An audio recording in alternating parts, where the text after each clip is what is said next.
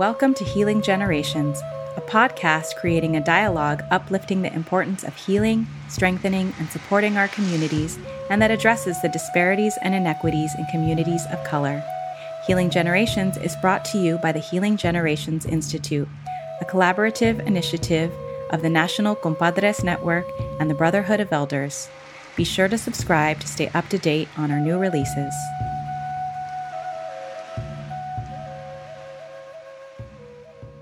We're very blessed today to be able to listen to the teachings and counsel of La Maestra Concha Salcedo.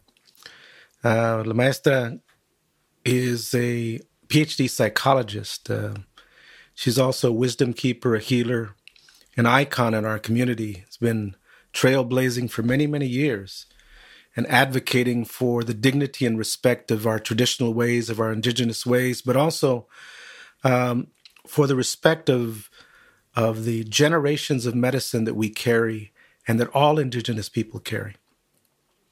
Maestra Concha was one of the first PhD psychologists, and especially as a female, a Chicana, really opened the way for a lot of us that knew in our spirits that we had something to give and that we carried something in our tradition, but didn't know how to articulate that. La Maestra began then talking about the concept of la cultura cura, or that culture that cures, or that healing medicine that all indigenous people, all people of color carry within them. And so she brings those teachings to us today. I was very blessed to be able to spend some time with her and interview her and have a dialogue and listen to the history that she had to walk, the struggles that she had to get through, but also the counsel of what helped her get through and what kept her on that path. And I think it's very pertinent for today, in this time in which we're in the middle of a pandemic for COVID-19, in which it causes us to shelter in place, so we've had to kind of hunker down with our families and even go inside individually. It's challenged us to get closer to those things that are significant to us, and to really reassess, what's important in our lives. The other pandemic, though, that is facing us is the pandemic of racism that for people of color been facing for 500 years, but it's now again raised its head, something that many of us have been struggling with and have been advocating against for many generations. And we hear in Maestra Concha's story about how long that legacy and even how far it goes back. So I was very blessed to really have this interview, whether it's going to be broken into two parts. This first part will be this week, and the next week we'll listen to the second part. But this first one, she talks about history, and she talks about culture, and she talks about those teachings that come along the way as we move on this journey of healing generations. Let's listen to Maestra. Thank you, Jerry. First of all, I want to thank my ancestors, all the tatas that came before me, and all those teachers around me. And I want to thank you also, because I know your work and the good work that you have done, so that if I helped in any way, I'm thankful for that. And you asked a question, who am I? Now, that's a difficult question to answer, but I'll start with, first of all, I'm the daughter of Carlos and Rosa. And they were very parents who saw something in me and nourished it. And so much of what I do now is really what they taught me. And one of the things that my father used to say to all of us, and we were girls that grew up, the boys in the family had died, and he said, if you have any talent, you must use it not only for yourself, but for others. So that has always been a kind of a guiding light of thinking, is this just for me, or is it really for other people as well? And that if I have some talent and some brain, then I need to utilize it in such a way that it grows and expands and can help other people grow and expand. So I think in some ways that's the essence of me, that I truly can say I love people, human beings of all colors, of all genders now. And I guess I was taught to serve. And serving, people say, well, what does that mean? That you're giving yourself to others? Well, yes. In order to help the others become who they can become. And what else? What else am I? Who else am I? A person that loves to laugh. I think that's a healing. I love good stories. I like making bromas on people and people on me. I think I'm musical. I love rhythms and movement, and song, because all of life is movement, right? All of life is movement. And right now, these days that we're living in 2020, there's a lot of movement. And with movement, I think I've learned one has to be careful. If you're not careful, you stumble and fall. I would break my hip and I would be done, right? So I think I'm all of those things that make a human being, and it really all stems from my ancestors, all the way back, through my parents and through my sisters. I'm the youngest, and I felt I was always pushed around, and I thought they were bullies, but they weren't. But being the youngest, I learned how to negotiate, because the same with cousins, I was always the youngest. So then it means you have to learn how to move through that maze of, older people. And what else am I? I like to think of myself, and I don't like these terms, but I think I have an open heart. But I also have an open mind and an intellect, and I like to use it. I like to think, and not just think, but reflect, particularly at this time. I'll say my age now. I'm 85 years old. People say 80. Some people say I'm this young. No, I'm old, and I'm happy to be here. I'm happy to be 85 and in relatively in good health, and that I can laugh. I can laugh at myself. I'm a person that doesn't have regrets. I can look back and say, yes, I made that mistake. I made that error, and I have made plenty. But, ¿qué puedo hacer? It's done. I'm not going to do the same thing again. But living with regret, to me, seems like a waste of time. It's also, the other thing is a waste of time is worrying. Why worry? You can use that time to try to resolve what you're worrying about, or to recognize that maybe it doesn't have a resolution and let it drop to the side. But, when I work with people, I say, hey, you're just wasting your time worrying. The same as wasting your time complaining unless you take an action, right? If I don't, that's it. I think that's the other. I learned to be a person of action, watching my father. And my mother and father were immigrants, but they came here in 1927. At that time in Mexico, there was the Cristero movement. And my father, and it was a movement with guns and everything. And my father was involved in that, very much so. And my mother and father weren't married yet.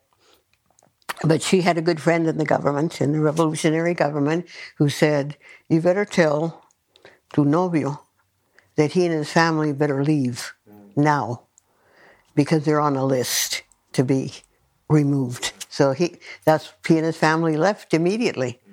And they had compadres up here in Sacramento and in San Francisco. And then my mother followed. Her brothers wouldn't accompany her to La Frontera. And she said, well, I'm going anyway, whether you accompany me or not. And so then they gave in. She got married by proxy, right, in Texas. And then, so he had that strong of faith and a man of action. So when he was here, he used to work a lot with, there was a band of priests who were social action, social justice priests, and they worked with los campesinos. So I was the youngest, and so I wasn't in school always, so I would go with my father when he was helping organize and preaching, because he was very Catholic. And I think I learned from that, and from my mother as well. And one of the things I learned, I never heard her complain. I never heard her. And she had left all her family. She didn't see, and she had 8 brothers and sisters, and she left all of them behind, and she didn't see her mother for 30 years. Because in those days, everybody was poor. They were poor there, and they were poor here. And but she did a wonderful thing. She kept us connected to Mexico. We would send magazines that they liked, and we would write on the margins of the magazine, or we would put things that we had made, and we would write to my abuelita. And for years, I thought that was my abuelita's name, because it said, abuelita, write abuelita, write abuelita. Later, I found out that my abuelita's name was Rosa, as was my mother's. And I think there's another aspect to me, is that the lineage, the native lineage, is Yaqui. And, the Yaquis never gave up. They could never be put down. And so I think that strength comes through. I believe in cultural DNA. It's there. So all of those things, to answer your question, I think all of those things make me me. Very powerful words, and it took me back to, to growing up in my family too. One of the powerful things that she mentioned was talking about her father, and how her father had to move because he was on a list. He was on a list to be tortured, to be violated, to probably be killed. And, it reminds me of how this has been going on for a long time, as many of our African-American brothers definitely, and many people of color as well, feel like they're on a list to be disrespected, to be violated, and to be killed. We saw that with Mr. George Floyd. And so, Maestra reminds us that this struggle has been going on for a long time. But she also shares the teaching of, why be worried? Why complain if you're not going to take action? And so she gives us that counsel of that we can dialogue about something, we can complain about something, we can worry about something, but if we're not going to take action, then what good is it? Why should we use our energy that way? And she began then also sharing about, in her process of living in this country, of living in this society, the impact that it had on confusing her about who she was and who she is, and if she had value or had any type of worth or voice. And it caused her to go back to Mexico, a village, and search out her own identity. And that she went to a curandera, a healer, traditional healer. And the healer asked her, well, so what do you want? And she says, well, I'm looking for my voice. I'm looking for my purpose. And the healer says, oh, you need to be healed. He says that was very profound to her, because she didn't realize that the reason why she couldn't find her voice and she didn't know her purpose is because of all the generational trauma, the oppression, the misguided words, and the inequity and all the racism that now had been internalized in her. And so she talks about the importance of social justice really requires the need to know yourself, to know your purpose, and to be connected, to really be connected to who you are as a people, who you are, and know the worth that you carry and that your people carry, and the medicine that you carry. But it's a journey. And in this next segment, she talks about, some of those struggles, some of the things that she had to confront and stand up for. So let's continue to listen to the maestra. How did I find myself with her? It starts in college. Well, I went to Catholic schools, and very good education on one side, but all the prejudices of white nuns, class prejudice as well as racial prejudice. And so I always felt like I didn't belong there, and that there was something wrong with the way they treated me and the few others of me that were there. And, that stayed with me. And at that time, I was also a person that did not talk a lot. And you were taught to respect those elders, so you didn't mouth off to the nun, to the sister. And so then in college, it began. I began to see, well, maybe I need to speak up.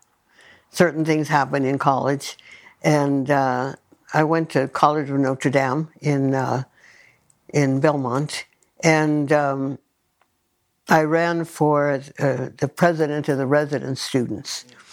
And I think there was one other Chicana, and then people from Central America, but wealthy, and then one black person. But all the others were white, but they wanted me to run. And the sister, one of the sisters who was head of that part of the convent, came to me and said, I don't think you should run. And I kind of go like, she says, well, you don't talk enough. And I go, oh, to myself. But it made me very angry, because I knew it was about something else, a number of things. She had another girl that she favored, and she didn't think I would be able to do it. That was the bottom line. And I went and hid and cried. I would never cry in front of them. And you know who the them are. But I won. I won the election. And I learned to talk. Well, the thing was, everybody talked a lot. And in like a meeting. And I would listen to them and say, well, why is she saying that? That's already been said twice. There was that like need to talk so you could be seen. And I don't think I had that need. And my family was not, we didn't all just talk a lot. You were there, present with people. So how is that connected to the question? So I think I began to form an idea of righting wrongs, right? And now, this is a little aside, but it's related. When I was about 7 or 8, we lived in the country, Niles, which is part of South Alameda County, and I formed a mystery club. We were going to solve mysteries we'd cut out of the newspaper, and I love reading mystery stories, but that idea that there is some wrong out there that I could somehow help to make right, that was kind of forming. And I had a lot of kinds of experiences, and saw what was happening. And at some point, we worked in the fields, so you experienced that. And, at that time, they would sell you water. You couldn't drink water, and there were no toilets, and, all of that. All of that began, what was the word? It's like simmering within me, taking heat.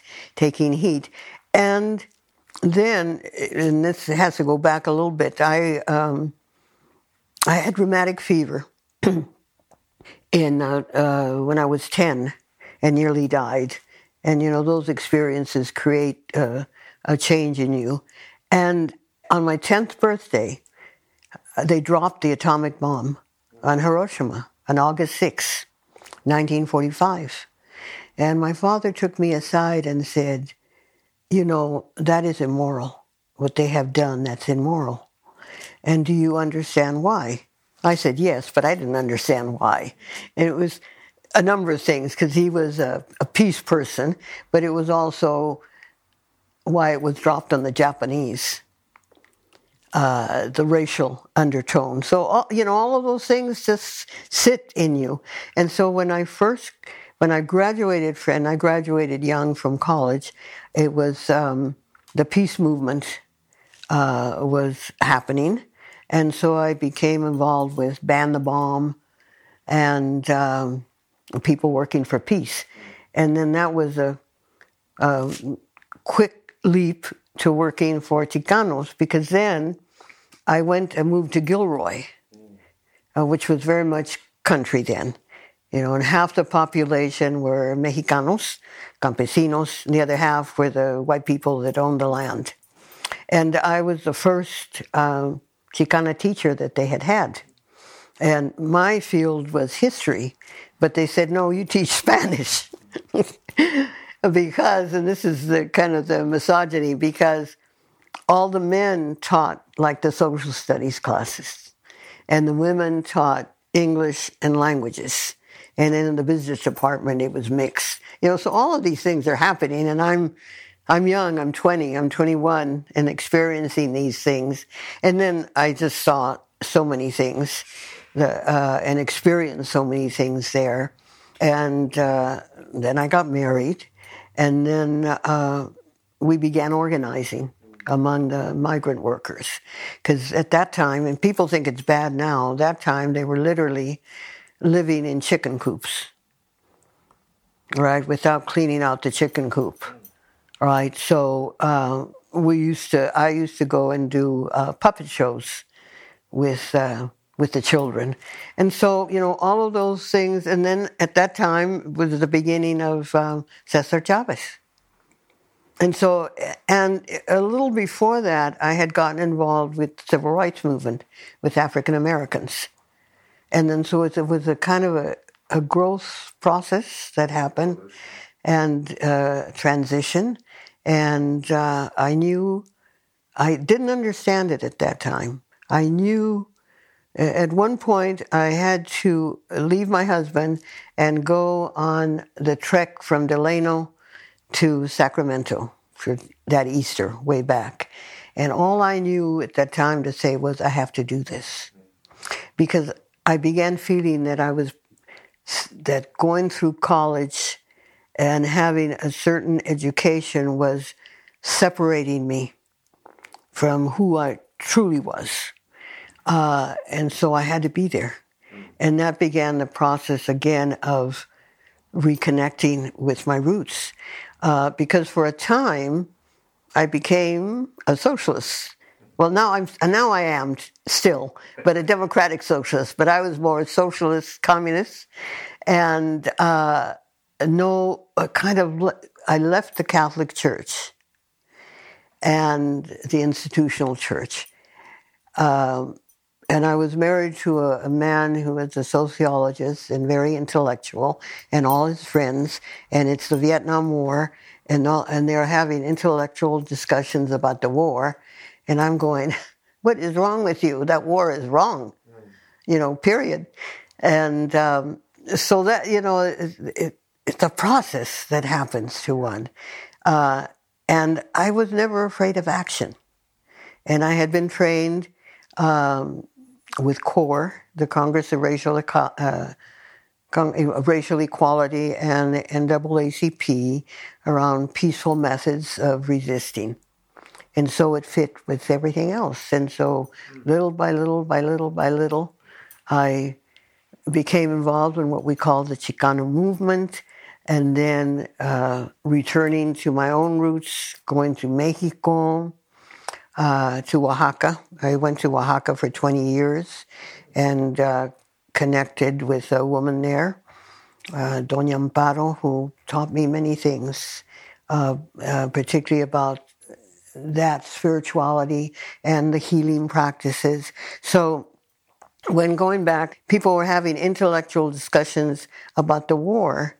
I realized that there was like no spirit connected to people, and that I felt I had lost that spiritual connection. And so part of going back to Mexico, and particularly to Oaxaca, was to, I kept saying when I met Doña Amparo, who facilitated sacred mushroom ceremonies, I came to find my voice. And yeah, I used to like to sing, and I thought maybe that's what I'm talking about. And she says, vino para una curación. He came for a healing. And that's what I had come. And so then that opened up the door. Wow, some very powerful words. As she says, I knew it wasn't right, and I knew that I had to be part of righting the wrongs, but that it was painful, so painful that when she was told that, she wasn't smart enough or didn't have a loud enough voice or didn't speak up enough, that she didn't let it stop her, but it caused her to cry. But she went off to the side to cry. She says, I would never cry in front of them.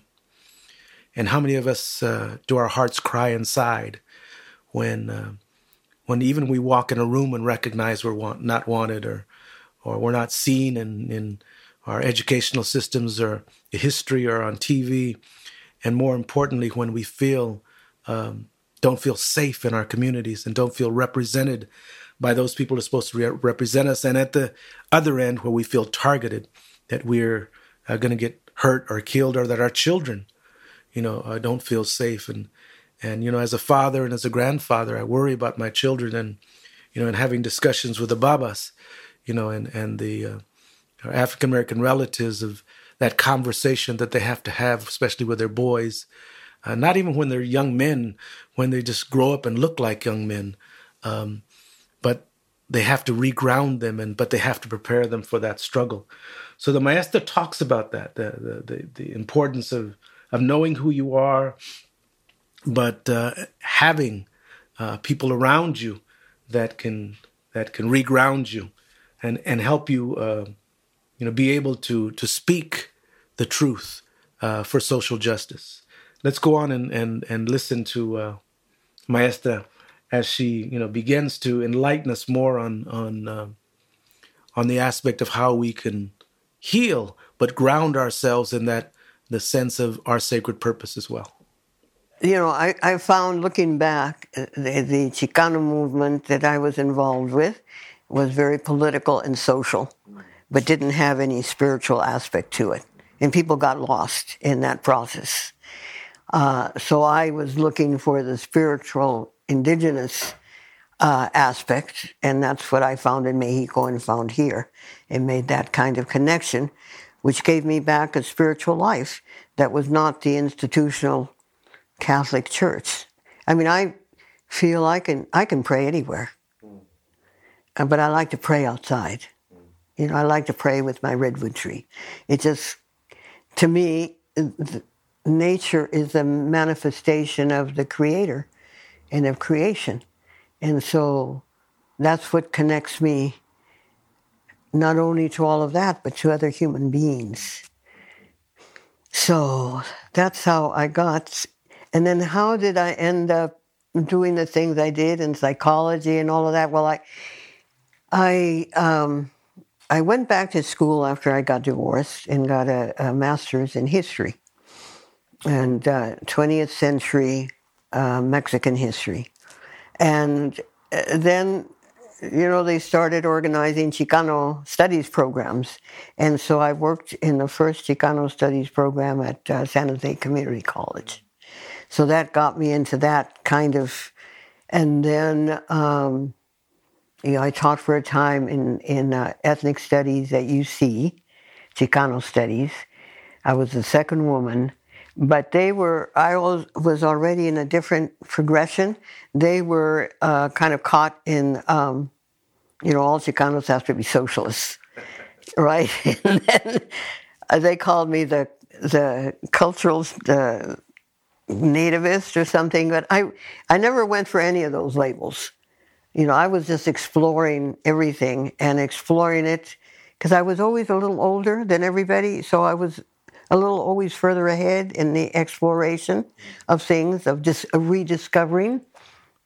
So I discovered a lot of things, interesting things in Chicano studies because it was primarily all men and they were still stuck in being men in a certain kind of way. So it was difficult for any woman that was in that group. But then later, it's an amazing thing. And they were supposed to be radicals, but they weren't radicals in their interaction with students or with their colleagues. Later, I had an opportunity to teach in the School of Social Work at UC. And that's a very, essentially, it's a more conservative place. But they would leave you alone. If you did what you were supposed to do, and if the students respected what you were doing, there was no problem with what you would do. So, and that's kind of the difference when people haven't had time to reflect on who they truly were and what that meant if you were going to be a radical Chicano or Chicana, that it was both. But that wasn't happening at that time. And I think I taught at most, as an instructor in most universities around here. And then I decided, and then again, it was a new college here in San Francisco that claimed to be New College, a very open. And they asked me and a number of other people, an Asian woman and an African-American man, to come and look at their curricula in psychology to see if they were, doing a more appropriate kind of psychology. And we looked through everything and made some recommendations, and then they offered us a course to teach. And we said, well, there needs to be something more. We need to see what books are being read. What does other people's curricula look like? And then they said, oh, no, you can't do that. Academic freedom. And we said, well, if you want to make a change, if they're reading the same books and teaching the same theories, we're not in any different place. There's no cultural appropriateness here. And then I co-taught a class, and we decided, the other teacher was African-American, that we would bring in Afrocentric psychology to examine that. And then I'd have people come in from Northern Natives and from Chicanos and Latinos. And the class was pretty receptive. But then someone said, well, why don't you bring in a Jewish person? And I have to laugh. I mean, I could have been more, finessed it more. I said, well, why? Everything that is in the curricula is, if you look at the last names, it comes out of a theoretical framework that starts with Freud, and we're talking about something else. Well, that created an alarm with the powers that be there, and they said, well, maybe you should come back another time to teach. I said, I understand what you're saying.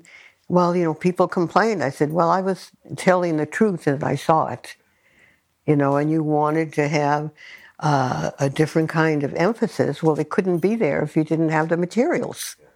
And so then that's when I decided I'm not going to play around anymore in these universities. I'll just do teaching in the community in however way people want me to do it. And that's what I've been doing, and I'm still doing. As we listen to her teachings, once again, she reinforces the importance of a spiritual base, and talked about how when she experienced some of the movements, and especially she mentioned the Chicano movement and some of the other, that movement, and that there was a very strong political fight, and even against the Vietnam War and all of that, but that she didn't find that there was a strong spiritual base. And, from my living, the life of being around for that, the first uprising in the 60s and then through the Rodney King era and now, and then dialoguing with elders of those movements, we recognize that the movements that really took stronghold had a spiritual base, and she really advocates for that spiritual base as a necessary part of a political action as well. But that it's important also to know your history and to know your culture and to read the books, because the books that are given to us tell us a false history about who we are. We must know our authentic history, our authentic culture, and read about the social movements that have come before to help us prepare for that next phase of life and our next movement that we need to build. And so La Maestra, really emphasizes the sense of our cultural rootedness, our cultural knowledge, and our spiritual base as a grounding point for us moving together and moving along.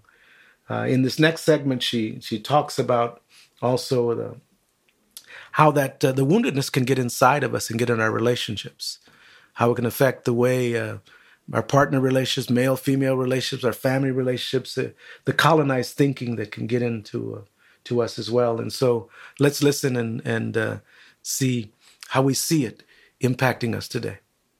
Let's look at what it was like before the invasion of the Spanish and the French.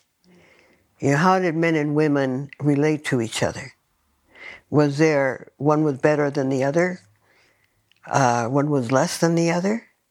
And what I discovered that though you had very distinct roles, there was equal value to the role. And that's the difference.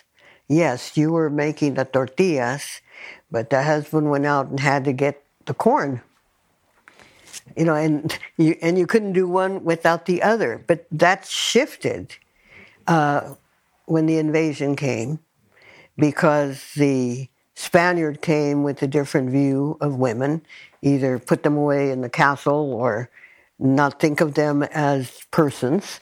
And what happened was what I call the psychology of the oppressed, that you begin, which is a natural thing, you begin identifying with those who have power. And so if you were a man and saw the Spanish man doing whatever he wanted to do with whomever he wanted to do it with and treating women in a certain kind of way, then you adapted, not because you were bad or evil, but because you wanted to survive. That's, bad things happen out of survival sometimes, and we can see it now. We see the people on the street doing certain things because their bottom line is to survive that day, right? So out of that survival, another capa, another layer came over our cultura, which was, it's not its true essence. And people say, well, that was 500 years ago or more. That's true. But in our DNA, we carry those other ways. I see it when I used to go out on the street more when I was at Instituto down to the corner, 24th and Mission, where one of the gangs hung out there. And, to talk to them and to let them know what offerings we had. And, they would always, of course, I was older, but, I held my ground with them because I would say, okay, you're hanging out and you tell me this is your turf here. Okay. I said, I can claim all of it, every corner. And I said, but if you claim it as your turf, you should take care of it and take care of the people that come through here. When la viejita comes by, why don't you offer to carry her bags? Oh, but we've tried that. But, they look at us, este modo y el otro. I said, of course, because you're standing there in a position of power and mad dogging everybody. I said, how old are you? 15? I'm not afraid of you. I can slap you down, right? They would use humor, right, so I think, and I also found that any time that we went out, when there was a shooting or something happening in the community, we'd go out with the smoke and a little drum and go to wherever it happened with sometimes with the danzantes if they could, sometimes not, and we would pray and we would clean that space. And inevitably, there always been some young little bato, what's that stuff that what's that stuff that you're doing? I said, that stuff is you. And we'd get into a little, at first they'd kind of look, but they were drawn to the smoke, or they were drawn to the drum beat. And that comes from 500 years of carrying all that inside of us. So Maestra talks about, in this segment, that even some of the false ways that have come into our culture. That have affected male-female relationships. She talks about misogyny and when the Europeans came, that they introduced a different way of how we should relate to each other, how we see each other as males and females, how we see elders as different, and how we see children different. That the Europeans had a whole different way of looking at valuing people, and there was a hierarchical system of valuing people as well. She called it the psychology of the oppressed, the colonized thinking. And she says to us that we also have that now in us. And it's important that we spend time healing, decolonizing, detoxifying from those ways and learning our true sacred ways, right? That the sacredness is still in our DNA, that is there, but we have the wounds there as well. So this process of healing really is about weeding our gardens, weeding the oppressive ways and the indoctrinated, colonized toxicity that is in us. And that's really important even in our movements, even in the work that we do and how we approach the work as well. But she mentioned something real interesting. Even in the wounds, we end up having to respond to the woundedness. And she shares a story about when someone had died and there was a violence and a death, and in our tradition we go out and take the medicine out there, take the traditions out there, and maybe even take the danza out there, right? And she lit some copal and some sage and offered some prayers, for the families that were struggling, and that there was a youngster out there that says, well, what is that? What is that smoke? And she says to him, you are the smoke. So, well, what is that dance? You guys said, oh, you are that dance. Well, what is that medicine? He says, you are that medicine. Well, what are these ways? And she said, you are the ways. So she reminded that youngster that stuff is in you. It's there. And it's important for us to recognize that in spite of the woundedness and the colonization, and in spite of even some of these ways that we've picked up that are not healthy for us, that it's never too late, that we recognize that we have the strength within us, that within our culture, all of these things exist right there before us. So let's listen to the Maestra again as she talks to us then about, what do we need to do? How do we heal ourselves, in sometimes this very toxic and very oppressive world? As my understanding of it, and as it's developed, that universally within each culture, there are elements and activities that have been used traditionally to take care of oneself, to heal oneself, both physically as well as spiritually, as well as emotionally. And that we have those ways we know, but have forgotten or have been taught. And I still do teachings, trainings with interns that are in social work and psychology. And a lot of them now are in PhD programs, and they come, all eager. And the first thing I have to tell them is, I'm not going to talk about anything that you're learning in school. We're going to talk about what you need to learn to work with the people. To explore that, because the theories that come out of Western psychology come out of that culture. It's natural, it grows, but they're not all universal. There are many things that are specific to a culture. And so, for us, I think the spiritual is essential to our cultura. And so we have to be healed from only being in our heads and take a walk down to our heart, right? And it's a long walk sometimes, particularly if you've been in school a long time. I mean, that's why I had to go to Mexico. It's the 10,000 miles up to find that again. Because otherwise we do damage to the people. Help the people. And I don't know if you met, I think you probably met Tlacaele when he was here. And one of the things that he said to us one time, he says, remember, you are the medicine, right? And that's what I say to people. You are the medicine. The medicine is within you. And then sometimes you need a little help to get it out, someone to help trigger that memory again. One of the things that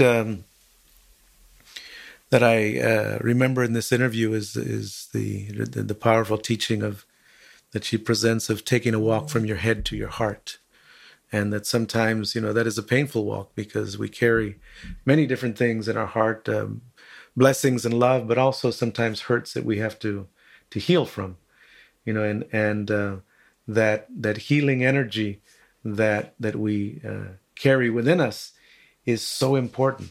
And when I think about, how we manifest that in our relationships and how, what is the teachings that we want to give our kids and our grandchildren, and especially right now, because, it's a very difficult time. How do we teach our children, our grandchildren, to persevere, to stay strong? What are the things that we want them to know and them to integrate in their lives, as we move forward? We end the segment. She says something about anger, and I ask her about that anger. What is that anger about? And in the next episode, she's going to talk to us about how she's converted that anger into love. If you are present in the ceremony without trying to analyze it, too much analysis is paralysis. It's like without trying to analyze, why are they doing that? Just to be so present that you can feel the energy. Because, I haven't mentioned that, but healing is about energy. So that as you and I talk, there's an energy that's moving. There's an energy with the young men. There's an energy with you. There's an energy with the camera as well. And it's that energy that goes from one person to another that is healing. It's the energy in a relationship. So when, say I'm doing therapy, I could use any theoretical framework, but it's the relationship that I develop with that person that's going to make that possible for that person to find that healing. And I'm just an instrument. I don't think, well, one can do this. There's energy that goes. So, in conventional psychology, Western psychology, if you're going to be a therapist, they talk about you have to be careful. Don't touch people. Don't overstep this boundary. Don't have pictures on your wall that can identify something about yourself. And I said, that's crazy. Because we know, we, as a cultura, we touch each other. And in that touching, we are sending energy. So we do have to be careful how we're feeling when we're touching somebody. When you're doing a massage, you know that, all right? And if someone's going to touch us, I've had to sometimes jump back because I can feel something from that person that I don't want. Or the same in our voice, how we use our voice. Does it manifest kindness?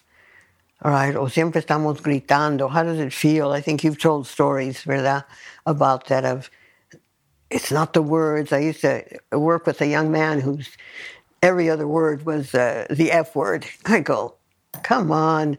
That's boring. Well, I'm sorry. I said, hey, I've heard them in probably 10 different languages. But it's not the word, it's the force, it's the energy that comes with that word that's damaging to people. So if we're doing talking therapy, we have to be very careful of our voice and think about what we're saying. Is it necessary? Is it useful? Is it helpful? Is it kind? In whatever we do, is it kind? As we come to a close today, I just, want to really recognize, all those elders that have come before us and the ancestors that stand with us, that are still with us, that all we have to do is just take a deep breath, maybe sing a sacred song, maybe play a drum, maybe a hymn, something that reminds us of our cultural ways. Sometimes we just have to be still and in our spiritual center just call to those ancient ones. And some of you may not know them by name, but they are with you. And the Maestra reminds us of that. So as we begin, this journey of recovering our sacredness and healing generations, I call to you to take time to reflect on what is the medicine within you. What are those blessings that you carry? And what are the teachings that your ancestors have taught you, even sometimes in difficult times and many times in the most of difficult times? We'll come back next week and listen to the teaching of how to convert anger into love. She will share with us about love being the most powerful medicine. And so I ask you to love yourself and to love those people around you and to love who you are in all that it brings. That you come from a sacred root, you come from sacred people, and we come from sacred traditions. At the same time, we recognize that that rootedness can help us. It can help us advocate and help us go out there and demand the racial equity and the social justice that we all deserve, that is part of all of us that way. We thank you and we ask you to continue listening. And if you go to nationalcompadresnetwork.org or healinggenerations.org or looking up the Brotherhood of Elders, as we move on this journey to healing generations, if you would like, you can send us some comments. Hopefully they'll be positive, and also some suggestions of anyone you'd like to hear from. If there's other people that you think can share some good teachings like this, we're open to inviting people to share. But also if there's some questions that you have around how we go about embracing our woundedness but healing generations, let us know that too.